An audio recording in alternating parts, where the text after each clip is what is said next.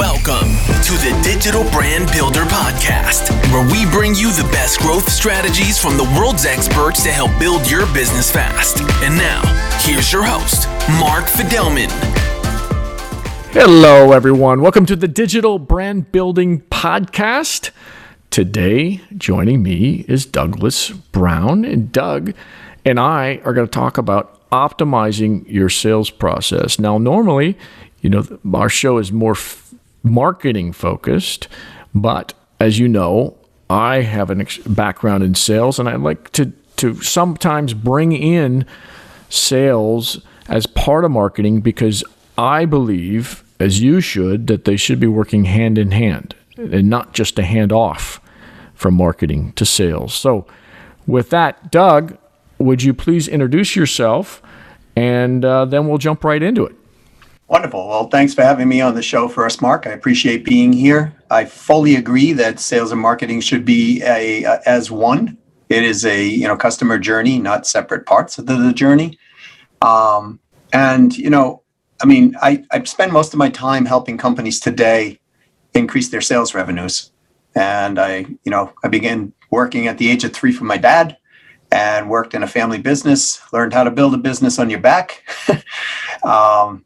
And then it had about 35 companies between the time of, I would say, age 13 and now being 58. The big thing I'm impressed by, because Chet Holmes actually was the person, the first book I read that, like, shit, this guy knows what he's talking about. And I love I still use his ideas of workshops and some of the other things that he has, even in marketing, and I know he was very sales focused. But can you tell us briefly a little bit about, how you've served as, a president of sales and training for Tony Robbins, Chet Holmes, and Russ Whitney? Yeah, sure. I'd be happy to. So the way the relationship came around with Chet is I was actually in a business that I was doing, and I was coaching and helping companies outside that. It was a telecommunications business. And I did some work for a gentleman named Jay Conrad Levinson, who wrote a book series called Guerrilla Marketing. And Jay was pretty impressed, evidently, with what I was doing for him. So he introduced me to Chet, and I actually started as a client at Chet's and was literally able to double my business on the telecommunications side. So during that time, I approached his top people and said, hey, I'd actually like to coach for you people, if you wouldn't mind. So they gave me a shot, and I became their number one producing coach in the first 6 months of the company's history. And it just kind of grew from there. I ended up becoming eventually the independent president of training and sales for Chet. And I ran everything. And then Tony came along. He wanted to buy in. So I became that for Tony. After I did it for Tony, because we did it for so many companies, a lot of companies would come to us, whether it was, Deepak Chopra or Brian Tracy or any of the big names, who pretty much came to us to figure out what we were doing because we were growing so fast and making such a splash, on XM radio and, Sirius Satellite and all those. So that kind of led me, after I was done with that, Russ Whitney and I were at an event together. We kind of got talking, and he said, hey, I think we can help each other. So I ended up doing that for him, which, to my surprise, was a wonderful thing to do because I learned so much from him. And I'm so grateful to the guy. And for those people who don't know him, he had $1 billion company. He owned other brands like Rich Dad, Poor Dad, and a bunch of other brands like that. Yeah, impressive group of people. So am I stating this correctly? You'd train them, or you would take over their sales, or what is it that you did for each of them? So for Chet, so I was the number one producing coach in the company, right? So I come in, in my first 6 months, I'm doing $65,000 a month in coaching. So it kind of caught their attention, right? Because that wasn't what their average coach would do. So from there, I ended up actually going through parts of the company. I was always constantly trying to make the company better, right? I was trying to optimize everything within the company. So eventually what happened was they asked me to take over the sales side of the business. So I handled the front end sales. I handled the presenters, the trainers. I co-managed coaching. I helped in the consulting division. So I had 166 direct reports coming to me, or reports through working for me. And I was literally able to take and increase their close rates and, jeeped up a lot of their product sets. I had one product set that just took off. We grew it by 862% in the first year. So that got their attention because it was bringing in millions of dollars additional per month. And so, things just kept growing from that point on. And I would just go back and look at what I do for companies now is just optimizing within their companies. So their profitabilities would go up as well as their revenues. Very, very good. And I wanted to provide that background because as we move into optimizing your sales process, people understand where this is coming from. And so you've done it for, one of my, and I don't have a lot of them, but one of the people I look up to in sales, Chet Holmes, that says a lot. So let's now move into optimizing your sales process. First of all, let's define it. How do you define optimizing your sales process? So optimizing is really working on the efficiencies of the sales process, right? So there's two parts to it, really. One's being more effective, i.e., let's make it work better overall. And the second part is let's make all the individual components within work far more efficiently. And so when we look at both sides of that, how do we make it effective overall, and how do we fix everything within in the micro components of it? It's very effective. And what ends up happening is a lot of the problems that were in companies before seem to melt off because we're looking at parts that maybe are missing. We're looking at parts that are maybe there, but they're not working as optimally as they want them to. Or we're finding things within the model that don't even make sense of what they're trying to accomplish. So they need to eliminate certain things. So, it's like shedding weight in that capacity. You see somebody that might be 100 pounds overweight, and then all of a sudden they take the weight off and they look totally different. So it makes it a lot lighter and easier to move. So there's different facets of it, but it's really about improving and optimizing. Optimization is really about improving the efficiencies and the overall effectiveness of the whole customer journey as it relates to sales. Okay. And what's kind of let's just say, somebody listening to this hires you to help them with optimizing their sales process. What's the first thing you look at? First thing that we do is we get very truthful on the goal.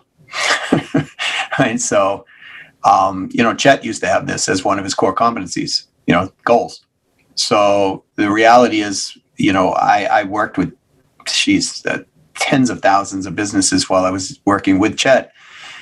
And so I would survey them and I found out, the average company, they set their goals once a year. So what we do here is we get very truthful on what those goals are going to be and what time frame we're going to achieve them in. Not honest, because honest is subjective. Truthful is this is not going to move and we can measure against it. So once we get that clear, that's the first thing that we start. The next thing is we need to know where we're at. So we assess the companies. We figure out what's going on. We look at everything. We do interviews with people within the company. Sometimes we use, I would call them assessments, right? To find out the behavior or find out where it might be. So we're looking at the processes, the skills, and the people. We're all along that process. And then from there, what we do is we help build out a personalized growth plan for that particular company, because even though principles apply to most companies, not every company is set up to want to have what another company has done. So it becomes a personalized growth plan. And from there, they usually either hire us and say, hey, let's, work it through. Or I've given them enough information where they can actually take it and do it themselves. I've had a few people do that as well. All right. So you run through that, you try to understand what their goals are, and then what happens after that? Are you starting to formulate a plan that you implement, or what is it that you do after that? Yeah, because based on what the goal is, right? So if the goal is I want to increase my revenue by, I'll just pick a number, 22%, something like that, right? Then we build a plan out to actually achieve that goal. So based on what they have for resources today, they may need new resources going forward to actually achieve that type of growth. But the key is we got to get brutally honest, brutally truthful, I should say, on what is the actual goal, because it's no different than, let's say, Mark, we were going to go build a new building, no new home, right? Well, what's the first thing we do? We figure out where that building's going to be, what area we want to live in. We then say, okay, we'd like this type of house, and we'll change our mind 5 or 6 times. And then we'll say, okay, this is the plan we're going to go on. And then the blueprint comes out. So we build a blueprint for the house exactly the way it's supposed to be. That way, we're not changing all the way in the middle of it, saying, oh, we want to move this doorway over here, but we've already put the brick up on the house and it now costs 3 times more to do that, those type of things. So once we get very clear about what's going on and we've assessed where we are and we agree on the plan, the growth plan, then the next step is we have to prioritize what we want in the growth plan first. And what I found best is to work on short-term objectives first, because if we work on short-term objectives, then we can get some quick cash flow coming into the company. And then when people understand, okay, this is working. I love that kind of perspective. And I think when people have goals and plans for sales teams, one of the things that I was always looking for is, okay, let's map out the customer journey. Let's look at what happens during the sales process, and let's go as deep as we can. And let's see where the chasms are, where people are falling out of the funnel, for example.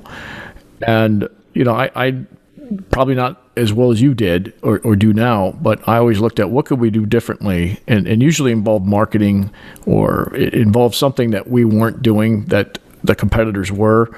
But we spent a lot of time focusing on every single one of those steps and micro steps in order to optimize it. But ultimately, it became such a major job that we never fully completed it, or there was so much pressure to get sales that we had to focus on our real job, which is bringing in sales for the organization. So some of these things fell to the wayside. So I suspect somebody like you comes in and helps pick that up and make sure it's driven to completion. But I don't want to put words in your mouth. So what is it that you do in the next step from what you just said?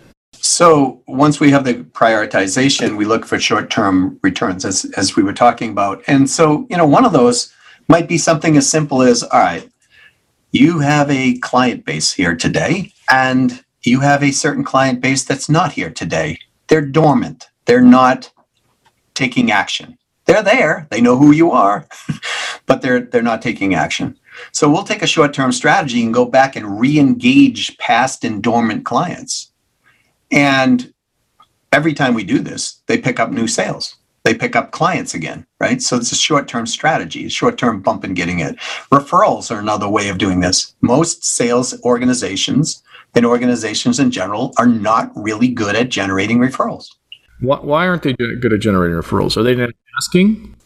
Precisely. I mean, really, they have a passive system for doing it. There's no structured process, mandatory ways of doing this. It's not built into the marketing up front. It's not built into the prospecting. It's not built into the sales process.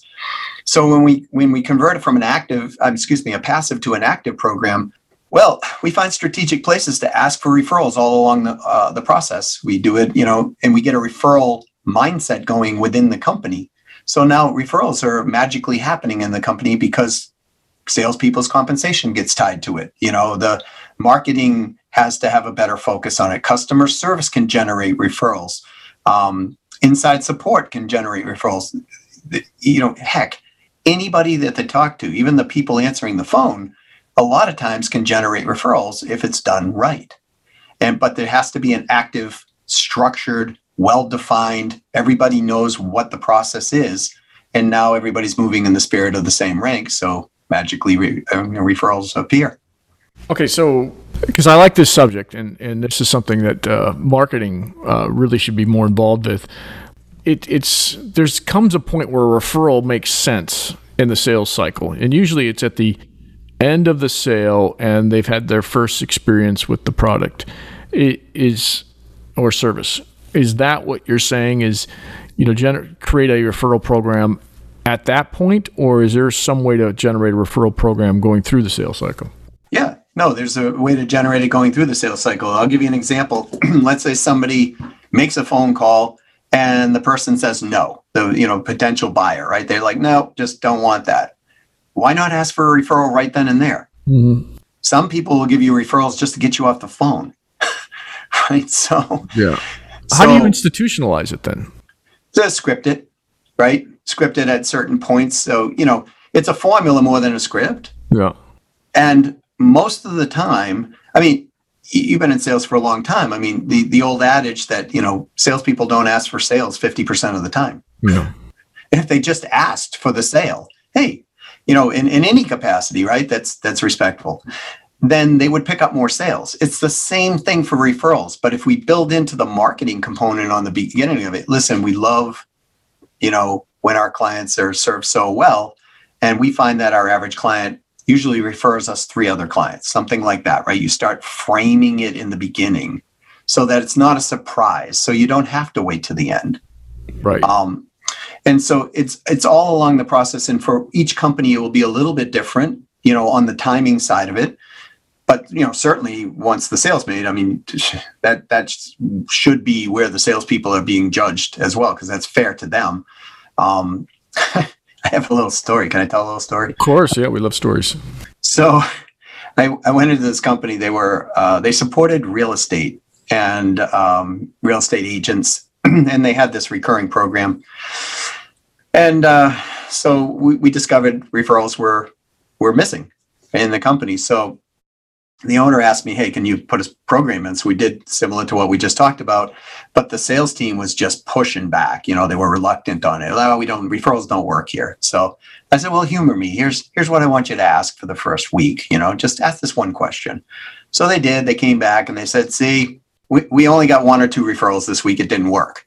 Right. And I said, well, okay. Well, why don't we do it another week? And they did it again for another week. They said, see, we're all asking, we're only getting 1 referral. That's it. This is not worth it. I said, well, let's try it 1 more week and then let's see where it is. So they come back to the meeting the next week and they're all quiet. And I said, well, what's up, guys? They go, well, we got 1 referral this week. I said, okay, great. How'd it go? They go, well, it was 2,700 locations across the United States and we closed it. Right? Now think about that. That's 2,700 locations at an average of $1,000 per location. Yeah. Recurring every single. That's a huge amount of money for this size company. Yep. So that can be the power in just asking, right? And having a structured program. That's amazing. I mean, just that one little anecdote, right? Yeah. Is pretty powerful. And I always like to use dating analogies for sales. This is the one place where it doesn't work. Where, you ask a girl out, she says no. You say, do you have any friends? It's the only thing that doesn't work with my dating analogies in sales, because I think it's very relevant in a lot of different ways. Especially as a man, maybe not as a woman, but now as even the dating world's becoming more and more equal, it probably applies to both. Okay, so I know we took a diversion with referrals, because this is something as marketers and as salespeople, I think it's very important to understand and to institutionalize in their process. And yet, I don't think most companies do that. You could correct me if I'm wrong. Your customers, of course, are, but I don't think most customers or most people listening to this have an institutionalized system like this. No, without question. At least I haven't found many that do, right? I mean, they have something going on here and there, but it's not institutionalized and well structured. Okay. All right. Well, let's continue on in terms of optimizing the sales process. So, and I know I cut you off kind of midstream, but I wanted to cover referrals. What is it that you focus on next with your clients? Metrics and numbers. Yeah. So ratios, right? Good. Yep. So, how many contacts are going to a first engagement with a conversation? We want to measure ratios like that. So how many initial contacts, like, hey, we just touched base with you, we made a connection, how many of those are going to the next stage, right? And how many are going from that stage to the next stage, and so on and so on and so on throughout through the journey. Because if we measure all of these metrics across, we can tell, okay, either our marketing is not working in this capacity, or it's a sales challenge, or it's a fulfillment challenge, or it's an operations challenge, or whatever it might be. But if we don't track these things and we don't look at these minute metrics within the process, then we don't discover a lot of these things. And I had, how do I say this? Well, when I took over for Chet's organization, right? Chet's organization had even though they were a sales-driven company, they had a challenge with their reps originally following up with leads. And so I did some ratios, and over the 5 years that I ran the numbers, there were 170,000 leads never followed up on. Jeez. Okay. And so, it used to be an average of $13 per lead. So you can do the math. So I went to Chet and I said, hey, Chet, I have some good news and bad news. He said, tell me the bad news first. So I told him the bad news. He goes, you're crazy. There's no way, right? There's no way. I said, here's the spreadsheets. Take a look, right? And so we came up with an idea that we're going to go back after these leads, but he was recruiting a tremendous amount of sales talent on the front end. So he'd bring them in, and sometimes they would recruit 10 to 30 people a month on the sales channel. So what we decided is we're going to take those 10 to 30 people and we're going to make them prove themselves. How are we going to do it? They got to go back through all these old leads, and they've got to convert at least 5 of them before they make it onto the floor. And miraculously, Mark, a lot of people were doing it. Yeah. So they were going back, and we were recovering the lost revenue, so it's just lost profit at that point for them. And a lot of those leads actually became really good clients. Some of them ended up spending $250,000 with the company, in the consulting divisions. What was the age of those, though? I mean, on average? They range from approximately a few months to as old as 60 months old. I wonder if you're looking at the data, if it's probably skewed to recency, but I'm just making a wild guess. Oh yeah, well, recency definitely was an easier conversion, right? But there were leads that were 4 or 5 years old that actually started converting. Just warmed them back up. Yeah, because they were like, yeah, you know what, I don't know what happened, but I had that problem then. I still have this problem now. And so now we get to be in this conversation of what are your frustrations, pains, and things that are going on in the company. And, and so it just leads to the next step. So, but, leads that are, 5 years old are going to be far more reluctant to convert than leads who are 6 months old, who haven't been touched. Makes a lot of sense, but it's interesting that you took the time to go back with 170,000 leads and mined that for revenue. Makes sense, but I don't know if a lot of companies do that. No, they don't. No, unless they hire somebody like myself to kind of point those things out. Because what they do, Mark, is they look at top line most of the time, and that's what was happening with Chet. Right. Yep. So he was looking at top line, which is, what a CEO a lot of times will do. It doesn't make it wrong. They were, profitable company. They were doing well. But when we're optimizing, what we're doing is we're saying, we're going in, let's say there's, 9 radio dials. We're going in and we're tuning in each dial. And all of a sudden we're finding new stations that are actually highly profitable. Yeah. So, I've got a bunch of stories where we just tweaked 1 or 2 things. And all of a sudden, the company just literally grew and sometimes doubled just off 1 or 2 things. All right, and I want to get back to ratios and that aspect, because I'm big on setting KPIs and making sure that they we reach them, or at least track them to tweak them in order to keep moving them the direction that we need to do. So do you go in and you set all these sales KPIs based on their process and based on what you've identified, and then does the client manage those going forward and you teach them how, or are you in there doing that? All of the above, right? So again, depending on their goal is going to depend on what we're going to measure, right? So some people have been putting a tremendous amount into marketing, but it's not working. And so we're going to look more at that side of the house. If they've got a 45% conversion rate going on the sales side, and that's acceptable, but they're not getting enough qualified leads to come through, well, then, where's the challenge, right? Yep. So a lot of times what will happen is I'll come in and initially I'll be the guy who, is directing or helping other people to actually accomplish these. Because what I want to do is set up a system so that I can exit out so they can be autonomous without having to continue to pay me. I know that's, but in my model, I'd like to get in and I'd like to get out when I'm doing, that type of work. And then what they usually do is they'll hire me back in for something else, right? So we get something running as a smooth system for them.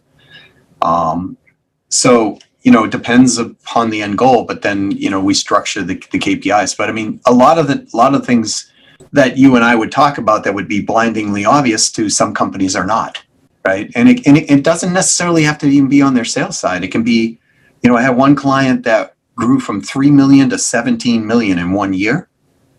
And when I was talking with them, they couldn't figure out what was wrong. And I said, well, what's going on? They're like, I think we're like 60 to 90 days out of business. So what that told me was one of two things. Either their expenses were extremely high and they weren't watching those, right, or something was funky with the books, right? Just didn't make sense. Or there's no profit in the product or service they were offering. Exactly. There's another thing, right? So I immediately said, hey, can we take a look at the books? Because I suspected that might be the first thing. And believe it or not, $11 million was over 180 days, never collected. What? So it's an AR problem? Uh-huh.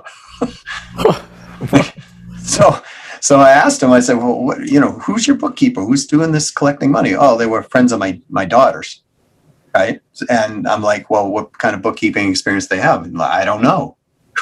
So, and so we went back and had from 3 million to 17 million, and they forget to have, a very important part of that team, which is a qualified bookkeeper.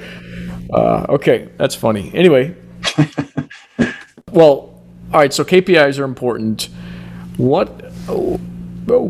Anything beyond that? I mean, holding them accountable, holding the sales team accountable. You've got all that in place. Is there some sort of review at the end of a sales optimization process? I suspect you institutionalize this optimization over time, and so how do you do that? So there can be reviews at the end of it. I mean, usually it's pretty obvious if the company is growing, by X percent, right? Then they're happy with that, so they're like, okay, this is working. But there's always places to go back and re-optimize consistently. It's never a done job really when it's done right. Well, things change and new products are launched and. Well, yeah. I mean, look, right now, a lot of companies have had to figure out how to go from, belly to belly sales to virtual sales. Yeah. Right. And, there's also a bigger, higher demand and need now for employee safety than there ever was in the past. So setting budgets, they have to be a little bit more flexible than they used to be. And, sometimes CFOs don't like that, right? Or CEOs, because they want to plan budgets based on what they're supposed to be projecting on. So you got to roll with the times a little bit in these things, but it's a never ending. If one wants to do it over and over and over and over again, they will continue to find untapped revenue in their company and higher profit centers. Great point. You did bring up something I want to cover before we close, and that is, have some of these companies asked you back to kind of say, okay, now that we're in COVID, we're not doing face-to-face sales, we're doing it through Zoom and other means and conference calls and all that. Have they brought you back in to re-optimize it, or are you just, kind of translating their current sales process into a more virtual one? How does that all work? So for some clients, they brought me back in to re-optimize. I've had clients who've done that, 3-4 times sometimes, over several year period, right? Yep. So, and each time they've grown. I mean, I started with one company that was 3.5. They brought me in. They went from 3.5 to 5. Brought me in again. They went from 5 to 6.5. Brought me in again. Went from 6.5 to almost 11 million. Right. So just at different stages, there's different levers to pull, if you will.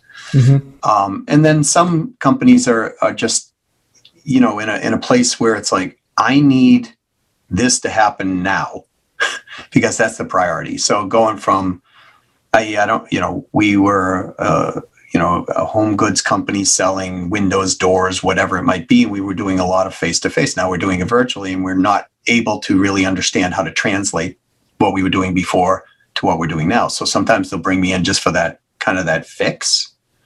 But whatever moves the needle is what we talk about. Okay. But there is a different approach then to optimize a virtual sales team, I suspect. Actually, it's probably more like an inside sales team at that point than an outside sales team. I mean, if they're not pressing the flesh with their customers and they're doing it virtually, it seems to me there'd have to be a shift in how you optimize that, I'm guessing. Yeah, there's a slight shift. I mean, it's really more about building high rapport. Yeah. Right, rapport is important. You can't take them to golf, though. You can't take them to dinner. No. There's, you can go virtual golf. So yeah, virtual. Yeah, we're going to play on the Xbox.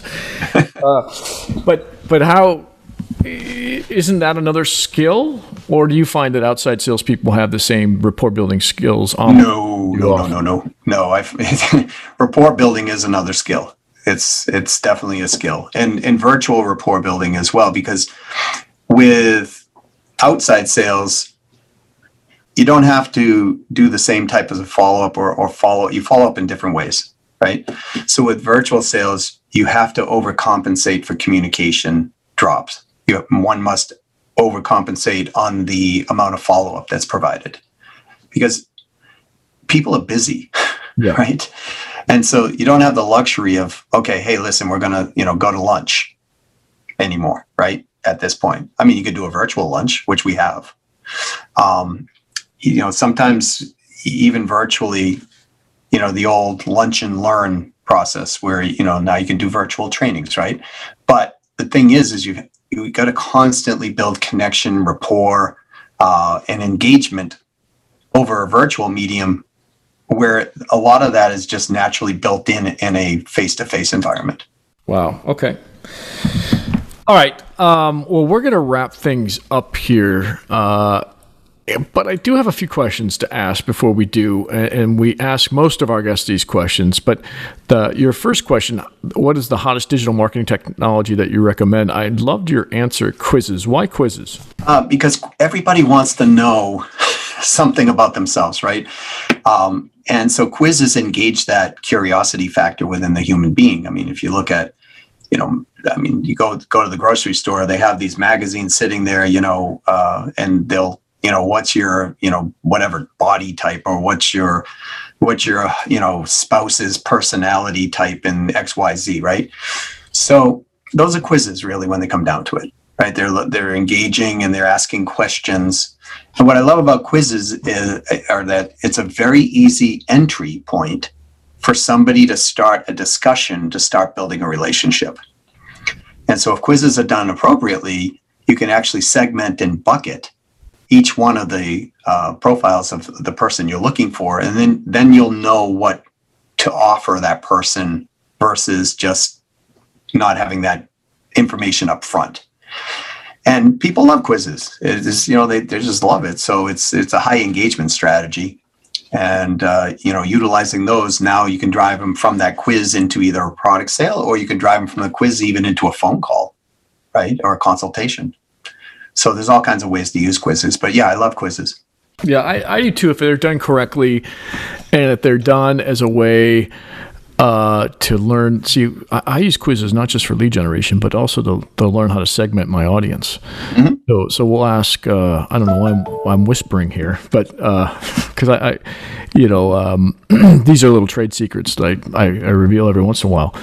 But my quizzes are not just for lead generation. You'll get an outcome that you're comfortable with. But what I'm also doing is segmenting you. So once I segment you, then I could figure out a way to market to you with the right messaging. And, you just don't volunteer that information normally. But in a quiz, most people are like, yeah, I'll segment myself because I want the best answer. So I'm not going to give you a bullshit response. So our clients love these quizzes that help them segment their audience more, and then we just send them targeted messages. Our funnels all change based on what these segmentations are. Segmentation is a really valuable optimization process, technique, if you will, because if we're able, like, go back to Chet, right? So Chet had a program that he was running. He called it the Sales Mastery System, and it wasn't really selling all that well. They had it out at I think it was $895, mm-hmm. and it was more of a self-paced type thing. So I did not quizzes, but I went back and surveyed the audience and talked to a bunch of people, and I found out, hey, you know what? They really want coaching involved in this. So I took the same product, called it the same thing. I changed the name just slightly. Took the same exact program he had, added 6 weeks of group coaching, raised the price from $895 to $1,450. And the first month, he went from selling 8 a month to 108 a month. Second month, we went over 200. Third month, we went over 300. Right? And so when you segment and you offer the right program or product to somebody, it's a much easier time to convert that product, that person into the product or service. So segmentation, I'm a big fan of. So the fact that you use quizzes to do that, that's awesome. Yeah.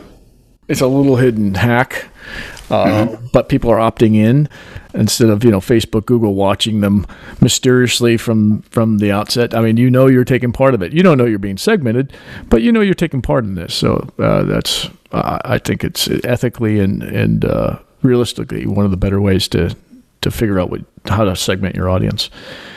So with that, Doug, I want to wrap things up.